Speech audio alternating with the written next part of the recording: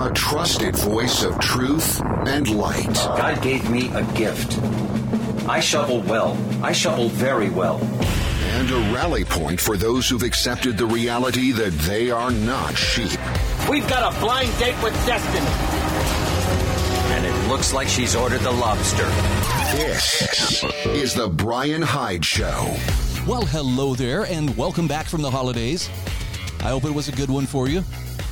Trust me, there was plenty going on. We're going to be talking about it in today's show.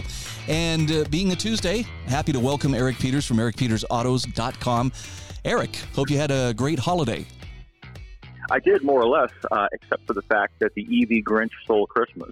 You know, in the context of what we're about to hear, the eastern United States really got pounded with some very serious winter weather over the last few days. So first I want to ask, how did things go in terms of, did you guys get blasted by that polar vortex or bomb cyclone or whatever the catchphrase is today? Oh, yeah, we sure did. Temperatures fell into the single digits, and with the wind chill, it was well below that, which will become relevant as we talk about how the EV Grinch stole Christmas. So, do tell. You traveled a bit, and you took an EV. Yes. I have a Mercedes EQS EV, which is essentially an electric version of the S-Class, which is their top-of-the-line sedan. So we're talking about a $140,000, $150,000 car here. Anyway, I thought it would be nice to go visit my mom, who lives in Bedford, and that's about a 100-mile round trip for us from where I live in Floyd, Virginia. Nobody's going to know where that is, but anyway. And we thought we'd take the EV there. Well, the problem was the EV couldn't get there, not without like a covered wagon train type of ordeal. Wow. That would entail probably several days of driving to do it. The cold really affected the EV. I could not get it charged much at home in the first place because the cold makes that very difficult to do. So when we left on our Odyssey, we only had about 120 miles of range. And I thought, given that it's 6 degrees outside, that's probably pushing it a little bit, and it might be smart to put a little more range in this thing before we head out on the road and potentially get stuck by the side of the road. So I went to a fast charger that's down in Roanoke, and that's about 30 miles away, thinking, well, we can stop here for a half hour, 45 minutes, and maybe put an extra margin of, say, 30 or 40 miles in it, and that way we'll feel safe enough to make the trip. Problem was that none of them were working. There was a power outage, including the whole shopping center, and I don't know whether that was related to the load on the EV charger system or what, but the point was we couldn't do it there. So now we got a problem. What are we going to do? We burned up about 30 miles of range. We only have about 100 now on the clock, and that is definitely skating on thin ice to make a trip when it's 9 degrees out. So we thought, okay, we'll use the Cars app to find another fast charger. That one was about 10 miles away, so we figured, okay, we'll drive there. So we did. We get there, and we find that we can't use those either. The machines would not let us just use a credit card or debit card. We were required to download some kind of funky app and get that to work, and we didn't want to do it, and we weren't able to do it anyway. So we're sitting there at this fast charger, and the car at this point only has about 87 miles of indicated range left, and that's definitely not enough to make the trip.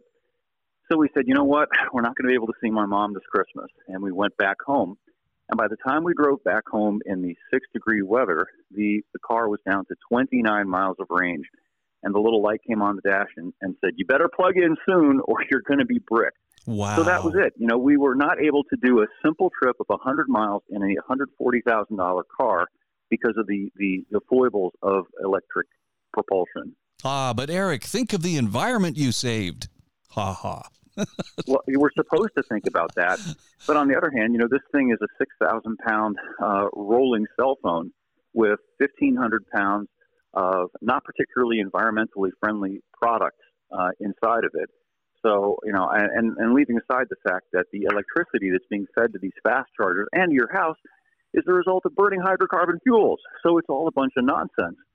But I think the take-home point here is not that the EV itself is the problem. The problem is this compounding problem of relatively limited range to start out with and really difficult recharging protocols on the second hand. So it becomes this just circling the drain thing of constantly obsessing about how far you can go and how long you're going to have to wait. And I imagine there's a fair amount of stress that comes from, especially in cold weather, watching the temperatures drop and watching your battery level go lower and lower and realizing, you know what, there's going to be a point of no return where if we get stranded, it's not like you can sit there and run the heater, you know, while you wait to be rescued. Right. It's you're going to be a popsicle. Right. That's exactly right. You have to essentially abandon the car. You know, it's not like with gas where, you know, you can find a gas station practically anywhere unless you're driving up in Manitoba, Canada somewhere. So it's not that big an issue, but these so-called fast chargers are relatively few and far between. And something that I've discovered is that they're not reliable. Sometimes they work and sometimes they don't.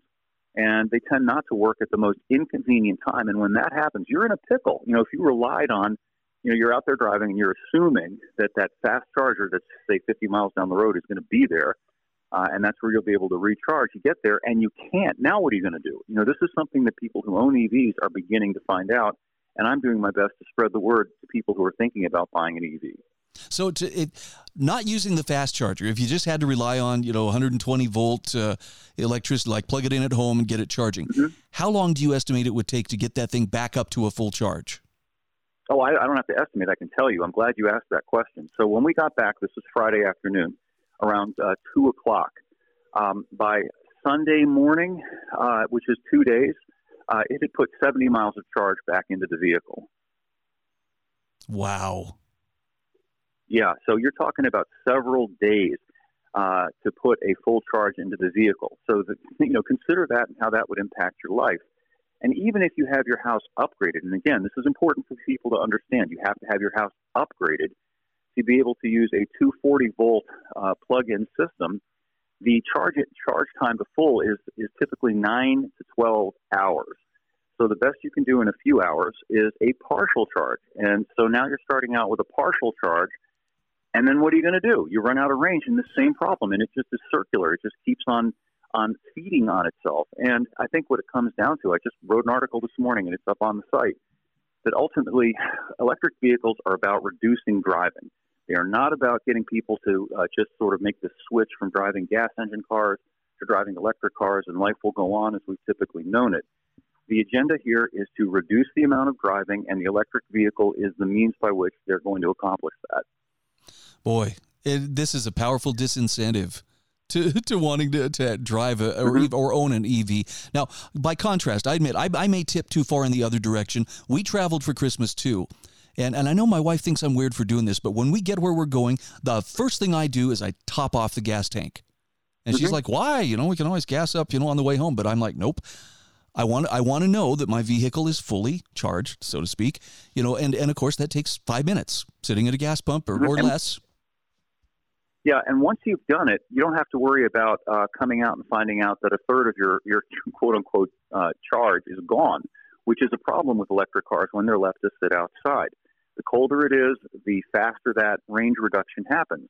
Now, you can counteract that somewhat if you keep the vehicle plugged in all the time. But then what happens when the power goes out? I don't know if this happened in your neck of the country, but during the height of the cold, I guess this was on Saturday, we got notices from the power company begging people to unplug, to turn off electric-using hydro appliances, you know, like washers or dryers, and electric stoves and so on, because the grid was on the threshold of collapse. Wow.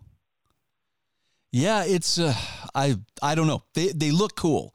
Electric cars have all kinds of cool gadgets and whatnot, but weighing the cost versus the benefits, I'm seeing more costs that I don't think I'd be willing to pay, or risks that I'd be willing to take. Well, and the thing is, we can't. Really, the only way to make a vehicle like the one that I'm driving practical in a comparable way to the gas engine equivalent is to have two of them. And now the people who can afford to buy the EQS are, by definition, very affluent people. This is a car with a base price around $105,000, $110,000, and typically they transact for around $140,000. So if you can afford to buy a car like that, odds are you can probably afford to buy two. And you can probably afford to have two 240-volt independent plug-in circuits in your nice heated garage to keep both of them plugged in so that at any given moment, one of them is ready to go. But you can see where this is heading. You know, this is great for affluent people who can afford it. But for us proles, forget about it. You know, you can't afford to buy even one EV. And so when even if you could, you're not going to be able to drive it regularly. And I think ultimately, per my article about President Snow will drive an EV, that's what this is really all about. Yeah, it would make an awesome grocery getter, but not much more. I mean, if you want to travel somewhere, I don't like watching the fuel gauge. I used to have to do that with my natural gas Honda, and it sucked. It added stress to what should be an enjoyable trip.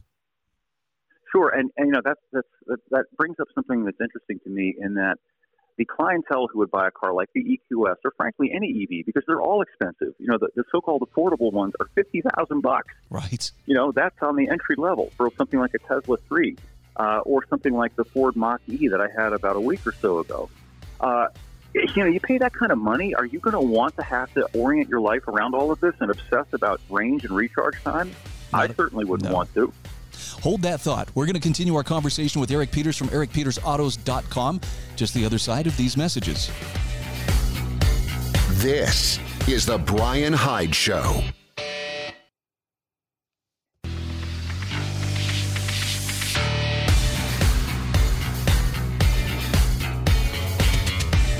This is The Brian Hyde Show.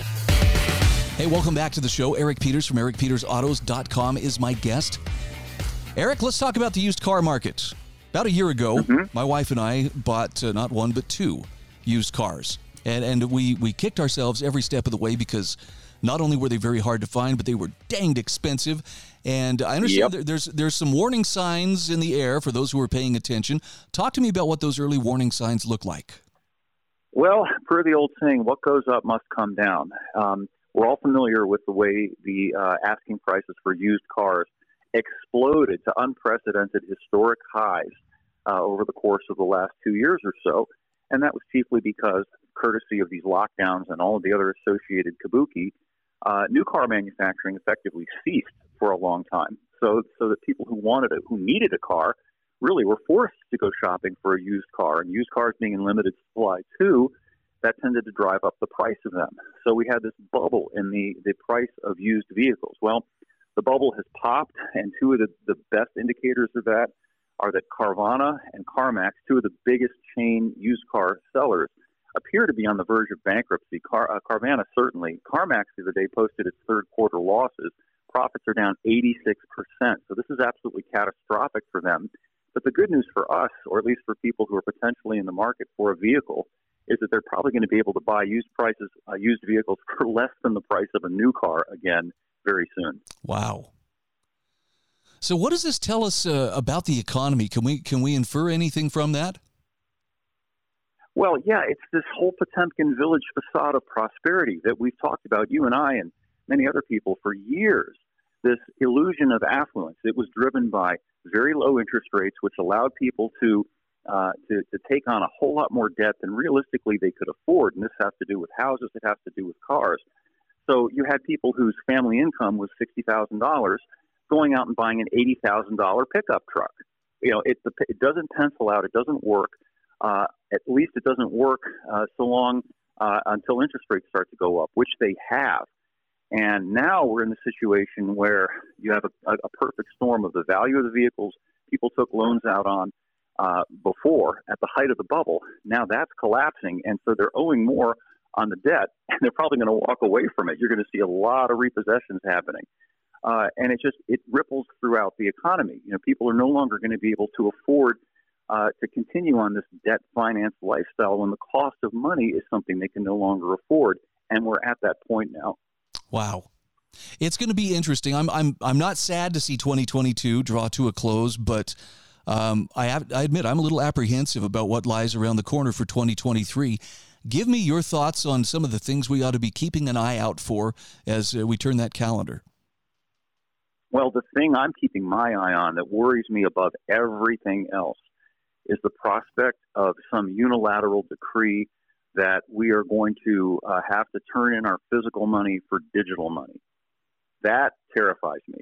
And I hope everybody listening to this is as terrified of that as I am, because that would serve as a mechanism for near total control of the population with regard to everything. It would be very difficult to do anything contrary to what the powers that be say if they hold the purse strings, if they can turn off your ability to buy something simply because you haven't been a good, obedient little serf. That is the thing that worries me the most heading into 2023. And of course, it's going to be sold to us in the name of convenience, as most authoritarian and totalitarian measures are. Yeah, I saw something the other day, and you may have seen it as well, that was horrifying. It was a woman, a Western woman, who was in China, and she was gushing over how she could just go up to a vending machine and simply have the vending machine scan her face, and that would debit her her digital money account and let her have a soda. Wow. Unreal. Well, up in D.C., you may have seen this as well. Whole Foods, which is a notoriously leftist supermarket chain, is implementing QR coding for people. You know, if you want to shop there, you have to wave your phone and your QR code, and it's all done electronically. So they are indeed trying to habituate people to this as a convenience. This is the devil's temptation, in my opinion. It'll just be so much easier. And it's true. There's a double meaning there. It will be so much easier for them to completely control us. Yeah, it makes me more determined than ever that I will breathe free, but I've reconciled the idea. It's going to mean I'm going to have more discomfort in my life, less convenience perhaps than those who are part of the system, but that's a trade-off I'm absolutely willing to make. You know, me too. And by the way, I'm glad you brought that up because I'm conducting an experiment. I pay my cell phone bill month to month, so every month I have to go online and re-up the thing. And my cell phone service ended yesterday, so my cell phone is not currently working. And I think I'm going to go a couple of days without the thing and not re-up it and see what that's like. You know, there will be a little bit of inconvenience in terms of people that I work with that are going to wonder why they can't text me.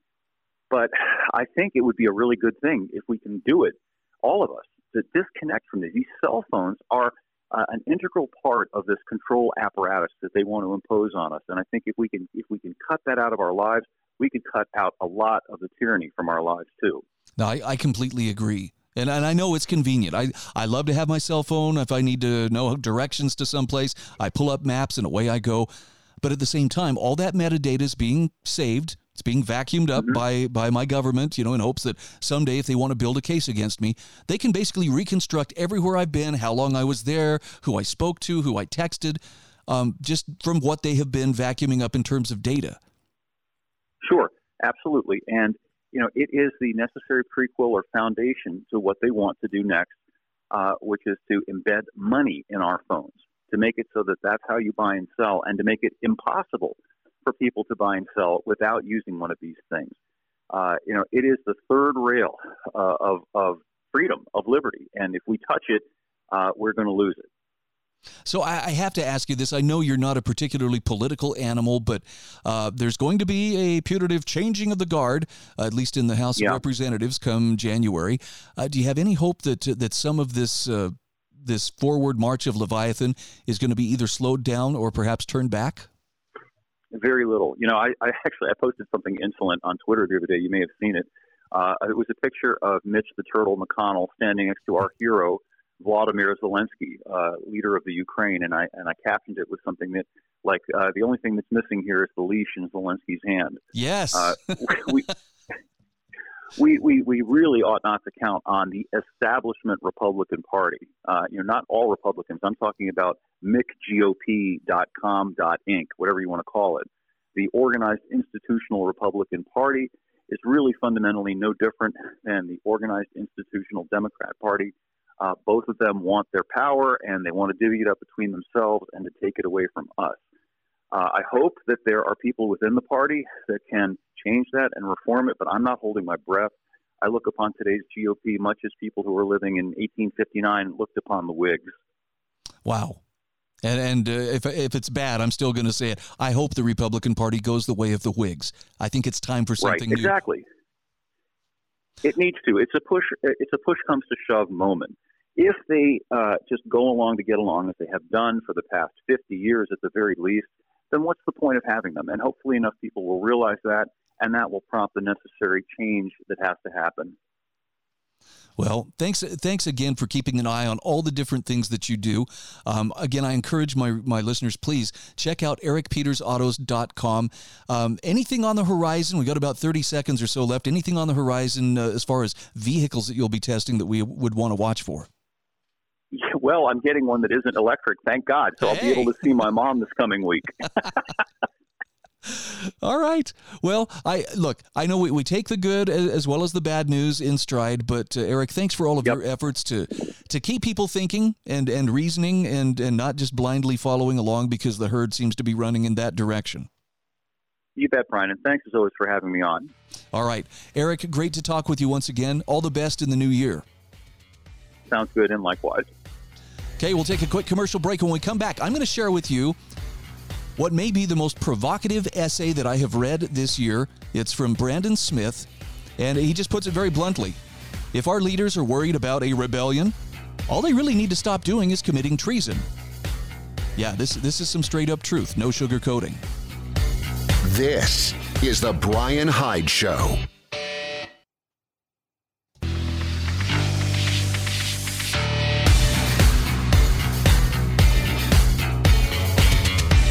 This is The Brian Hyde Show. All right, welcome back to the show. Man, I hope you had a great holiday weekend. I'm still kind of living in that twilight zone where every day feels like Saturday, and I'm not really sure what I'm supposed to be doing, but, here I am, back on the air, holding forth, and, man, I'll tell you, I have come across a commentary here from Brandon Smith that may be one of the best essays that I have read this whole year. Now, I'm going to tell you straight up front, he has some very blunt truths here, and they will likely make most people pretty uncomfortable because he's pointing to the elephant in the room and saying, hey, you know what I see? So I'm going to give you that mild warning ahead of time that I'm going to skate out onto the thin ice with this one, but I think it needs to be said.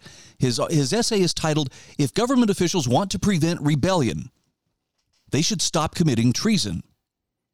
And here's how he puts it. He says, I've been working within the liberty movement for almost 17 years now. In that time, I've been involved in numerous organizations that all generally fought the same battle or the same war, that is, the war against encroaching centralization and authoritarianism. Now, each group and each institution has had different ideas about how to go about solving the problem of incremental tyranny. Some of them focused on politics, others on preparedness, and still others on convincing police and military to stand on the side of freedom. Some of them had focused goals, some of them were scattered. Some had decent leadership, while the leadership in others was lacking or self-sabotaging. None of them, however, had malicious intent. None of them sought power over others, only to prevent power from being abused. Now, in some cases, the effort became confrontational, because that was the only option, as with Bundy Ranch. Liberty activists vowed to never allow another Waco or Ruby Ridge in which federal agents violate the due process of targeted citizens or outright murder them. And we should continue to hold to that promise. As we've seen time and time again, agencies like the FBI, ATF, CIA, etc. are corrupt beyond all reckoning. And there comes a point where the only solution to deal with a bully is to punch him in the teeth. Now, he says the January 6th event is also something that has been highly misrepresented on both sides. Leftists argue that it was an insurrection worse than anything seen since the Civil War in the name of installing Trump as a dictator. Many conservatives argue that it was a honeypot or false flag, which was completely controlled by feds and informants. But he says neither claim is accurate. Yes, there were obviously feds present at the event, and yes, Capitol Police let protesters into the building, as video evidence proves. But the vast majority of the people that showed up to the Capitol that day were not feds. They were normal Americans seeking to air their grievances, as is their constitutional right. And he says it's a mistake to pigeonhole every single major event as nothing more than a false flag. It's lazy and ignores the greater reality that many millions of people in the U.S. are unhappy with the declining state of our nation. As for those that claim it was an insurrection, they don't know what an insurrection is. Inconveniencing the government for a couple of hours is not an insurrection. Protesting at the Capitol building is not an insurrection. A real insurrection would be led by armed groups that would not leave the Capitol voluntarily. And many people on both sides would die during such an action. As it stands, not a single person was killed by a January 6th protester. Not one. Now, that's not something that can honestly be said for the BLM protests, which caused dozens of deaths and billions of dollars in property damage across the country. If it had been the BLM that day marching into the Capitol building, the media would have nothing but applause and positive things to say. But because it was a show of conservative strength, they call it an insurrection and they seek to imprison the people involved. The media response to BLM versus their response to January 6th tells us one thing. The establishment wants to destroy conservatives and elevate leftist movements. But he says this debate, however, ignores the bigger question. Why is half the country angry? Why does half the country mistrust the government to the point that a potential civil war seems like the only viable option? The establishment-controlled media and the Biden administration would argue that it's our fault. We're conspiracy theorists suffering from delusions of rising totalitarianism. We supposedly misinterpret everything we see as something more nefarious than what it is. We are dangerous because we are willing to lash out over changes that serve the greater good but disadvantage us in some way. Or we are white supremacists, and the evolving demographics of the country are triggering our inherent toxic ideology. Now, Brandon says none of these claims are true. All of them are easily debunked propaganda, but they represent a narrative that is repeated ad nauseum on every mainstream outlet, on every social media website, and by every leftist politician. There is no conspiracy theory. There is only conspiracy reality. Almost every single conspiracy claim made by liberty groups over the past 2 decades has turned out to be true. There is indeed an authoritarian agenda at the core of our government today, and it has been gestating for many years. We saw this agenda enacted right out in the open during the pandemic lockdowns. The federal government and some state governments sought to erase nearly every protection outlined in the Bill of Rights, including free speech. Most recently, we've seen the exposure of the Twitter files by Elon Musk, which contain hard evidence of collusion or direct communications between government agencies and big tech companies to silence the First Amendment rights of American citizens. Multiple agencies have been exposed this year in a conspiracy with the old Twitter management and undoubtedly all other large social media platforms to censor and ban targeted individuals or groups that discuss information that's contrary to the establishment narrative. Now, whether it's information on January 6th or info on the COVID pandemic or vaccines or info on Hunter Biden's laptop, the FBI, DHS, the DNC, etc., we're all engaging in a joint effort to erase dissent and hide the facts according to internal documents and communications with Twitter staff. The FBI in particular has even been caught paying Twitter staff millions of dollars to process their requests, in other words, to censor people. This is proven treason, a violation of several elements of the Bill of Rights, and the FBI should be eliminated for it, not reprimanded, but eliminated. The FBI's response to being caught was predictable. They state, quote, "The men and women of the FBI work every day to protect the American public. It is unfortunate that conspiracy theorists and others are feeding the American public misinformation with the sole purpose of attempting to discredit the agency." A translation, we are your protectors. Therefore, we can do whatever we want. Anyone that calls us out on our corrupt operations is crazy and a liar, regardless of evidence. Discrediting the agency puts the public at risk. We are too big to fail. Now, Brandon says the corporate media will come up with numerous spin devices to try to dilute the Twitter revelations, but they will fail. There is no way around it. The U.S. government has been working with big tech companies to control free debate and silence citizens. The FBI has chosen a clear political side. They have gone to war against Americans that support constitutional liberty. This is illegal, and if punishment is not dealt to the officials involved, then eventually punishment will be enacted by members of the American public. Conservative libertarian rebellions usually do not happen without good reason. Conservatives prefer order rather than chaos. We prefer stability rather than crisis. We want the system to work and to serve the public as it is supposed to. It's our strength as well as our weakness. Where others see a broken country, we see something that might be fixed. We have no use for deconstructionists who see crisis and disaster as opportunity. That said, when it becomes clear that the system does not work, that it's been corrupted beyond redemption, and the establishment is openly instituting tyrannical policies, we aren't going to stand by. We are going to act. Now, some people claim this is never going to happen, yet thousands of people showed up to face off with the feds at Bundy Ranch. Half the states in the U.S. stood against the COVID mandates, and thousands of people marched to the Capitol on January 6th. It's only a matter of time. He says, I don't think people realize how close we actually came to a kinetic civil war because of the COVID mandates and attempted vaccine passports. We were 2 seconds away from midnight. All I can say is the moment someone tries to force me to take an untested big pharma product, I'll put them 6 feet under. And almost everyone I know feels the same way. Now, the big secret that's not really secret is this. The establishment knows they're playing with fire. It's why they backed off from the mandates. They know that their corrupt actions are fomenting civil unrest and that in some cases, we have majority public support. They know that in the near future, there is going to be a rebellion against them. They know this because they plan to continue chipping away at our freedoms until we snap. They just want to be able to control the outcome when we do. The narratives we're hearing today about white supremacy, domestic terrorism, conspiracy theory, and conservative rage are only about one thing: gaslighting. They poke and prod and stab at us. They attack us and degrade our freedom subversively. And at the same time, they paint us as the insurrectionists, the aggressors. They do this so that when we move to stop them from attacking us, the notion that we are the aggressors is already planted in the public consciousness. This is fourth-generation warfare. It's classic psyops. If you are the psychopath causing harm, the best-case scenario is to make your victims out to be the bad guys instead. So when you get caught or your victims strike back, you can claim to be a victim yourself. Is this scheme going to work for establishment elites? No, he says, not in the long term. No amount of gaslighting is going to save a psychopath when his victims come to pay him back. What the rest of the public thinks of you does not matter. Only justice matters. Now, that said, he says, I want to reiterate the greater point here, which is that the actions of government agencies and the media suggest that the liberty movement is a legitimate threat to them. He says we're far more prevalent than they care to admit. They want to paint us as fringe crazies and marginal bigots while at the same time promoting the notion that we are capable of a national insurrection. They can't have it both ways. Now, there's a payoff here, but I'm going to have to come to it after the break. He has some very strong words for those people who would seek to subjugate us. And these are words that I think we all need to consider.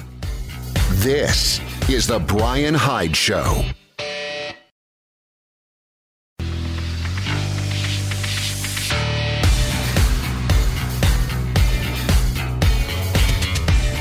This is The Brian Hyde Show. Hey, welcome back to the show. A quick shout out here to MonticelloCollege.org as well as LifesavingFood.com. I appreciate their sponsorship. I have links to them in my show notes at thebrianhydeshow.com if you'd like to visit them and do business with them. I think they'd be happy to hear from you. All right, so I've been sharing this article from Brandon Smith, and it's government officials. If government officials want to prevent rebellion, they should stop committing treason. Now, he points out here that, we are being gaslighted, we are being poked and prodded, and I agree with this. Every move that I have seen from the Biden administration from the moment they took office seems to be calculated to try to further back patriotic Americans into a corner and try to get anyone to lash out so they have an excuse to clamp down, declare martial law, whatever it is, to cancel the Second Amendment. And the problem is it's not going to work. It will not work. They do see us as a legitimate threat. And this is the thing that Brandon wants to bring home in his article here. He says, we are indeed a danger to them, not to America, just to the despots that want to deconstruct it. What they don't want is the populace to know that there's a very easy way to stop us. You ready for this? Simply stop committing treason and we will go away. Stop trying to erase our freedoms and we will back off quietly. Stop abusing governmental powers and you have nothing to fear from us. Continue in these behaviors and policies, and yes, you should be afraid, because once the reckoning begins, it will not stop until all elements of corruption are washed away. Probably some of the strongest words that I have seen written addressing this issue. And I know it's in the back of a lot of people's minds, and I get it. It makes people uncomfortable, even me. But it doesn't make it any less true. I've heard the analogy before that, the fog only appears when the conditions are exactly right. And I believe that the conditions in which a people must stand up as the colonists did, in the Declaration of Independence, and assume control over their government, take that authority away from those who are currently exercising it. Those conditions, I think, are what are causing the current patriotic fog, to come rolling in. But if the tyranny would stop, if the treason would stop, if those in power would stop trying to take our freedoms, then just like the fog, when the conditions are right, the fog simply fades away, and it's not an issue.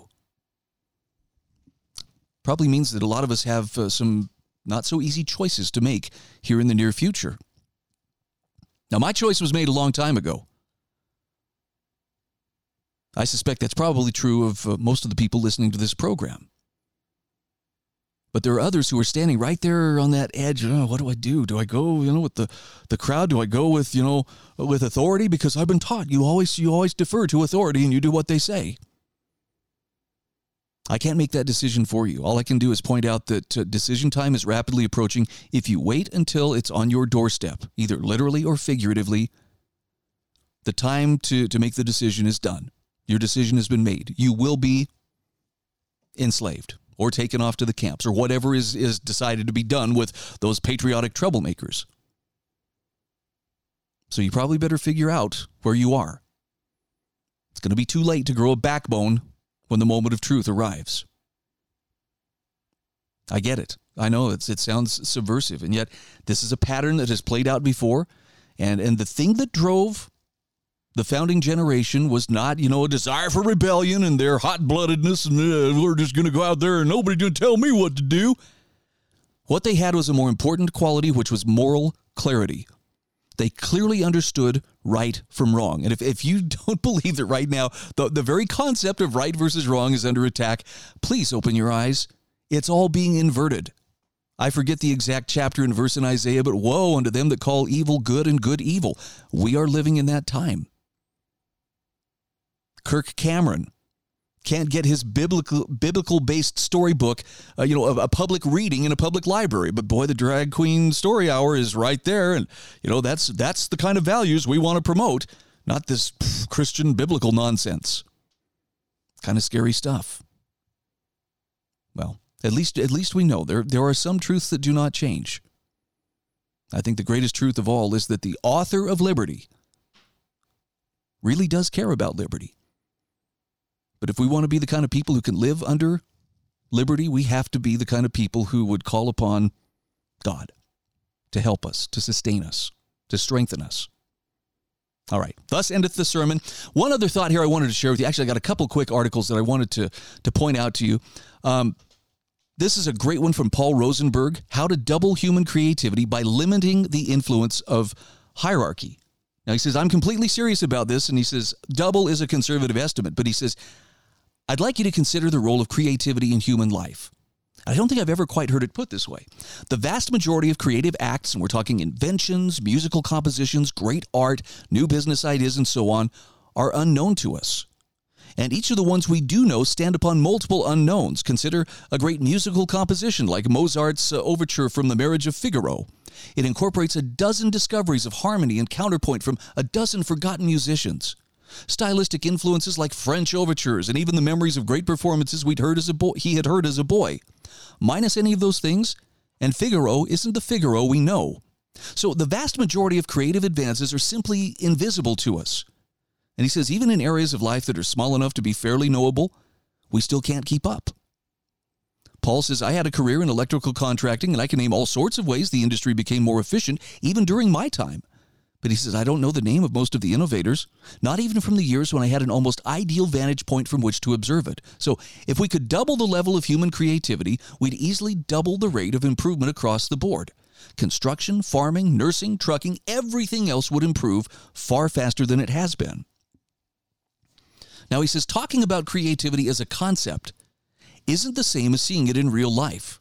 It's for good reason that we tend not to believe reports as much as we do observations. So he says, let me recount some direct observations to help convince you that massive increases in creativity are indeed possible. He says, back in the 70s, I hung out with a group, 200 people or so, who for a variety of reasons came to believe that musical creativity was possible to them, to every one of them. Because they believed that they could, nearly every person in this group wrote a few passable songs, and a significant portion of them, minimally 15%, wrote 20 good songs. Many of them excellent songs. Now compare that with the general population. Talent, as John Taylor Gatto used to say, is common as dirt, and it truly is. Every healthy human has far more innate talent, however we might define that, than they know or might even want to know. But what restrains creativity? Well, one great suppressor is the expectation of others. What others expect of us, what they quietly demand of us, chokes our creativity. As Arthur Schopenhauer noted, we forfeit 3/4 of ourselves in order to be like other people. And that 3/4 definitely includes our creative parts. The other great suppressor is fear of punishment. All of us live inside dominance hierarchies, rulership units, many types and sizes, that routinely punish noncompliance, and whose edicts are so voluminous as to be unknowable. These structures can survive only by restraining human action, and so they do it. They do a lot of it.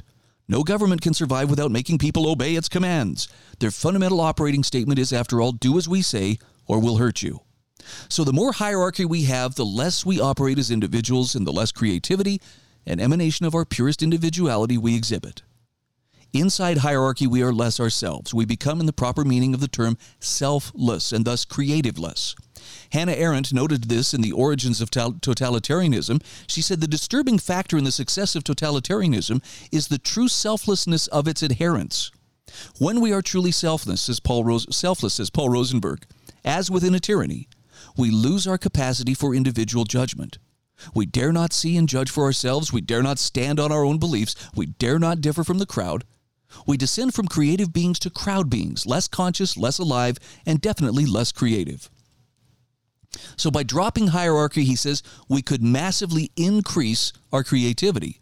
Getting rid of hierarchy, however, and he says, as much as I believe that would be a magnificent thing, doesn't prove my point. He says, my title, after all, implies that we can double creativity in the near future, not in some magical future. And then he goes into it. And he makes the case for why this is possible. People have lived without hierarchy in many places and at many times. In fact, during the two big dark ages, some 99% of the populace lived without hierarchy for centuries. And from those times came some of the most important human advances. So he says, to close, I'll leave you with two short passages, the first from Albert Einstein, the second from Mark Twain. Einstein said, everything that is really great and inspiring is created by the individual who can labor in freedom. Mark Twain said, thousands of geniuses live and die undiscovered, either by themselves or by others. That one really kicked me in the stomach. That one made me go, ooh. Because that would mean that, yes, even you and I have creativity that we are suppressing, maybe on a conscious level, most likely on an unconscious level, simply because we're trying to fit in or we're trying to, get along without making too many waves. I know it's a radical thing to suggest, but maybe now's a good time to be making the kind of waves that only you can make.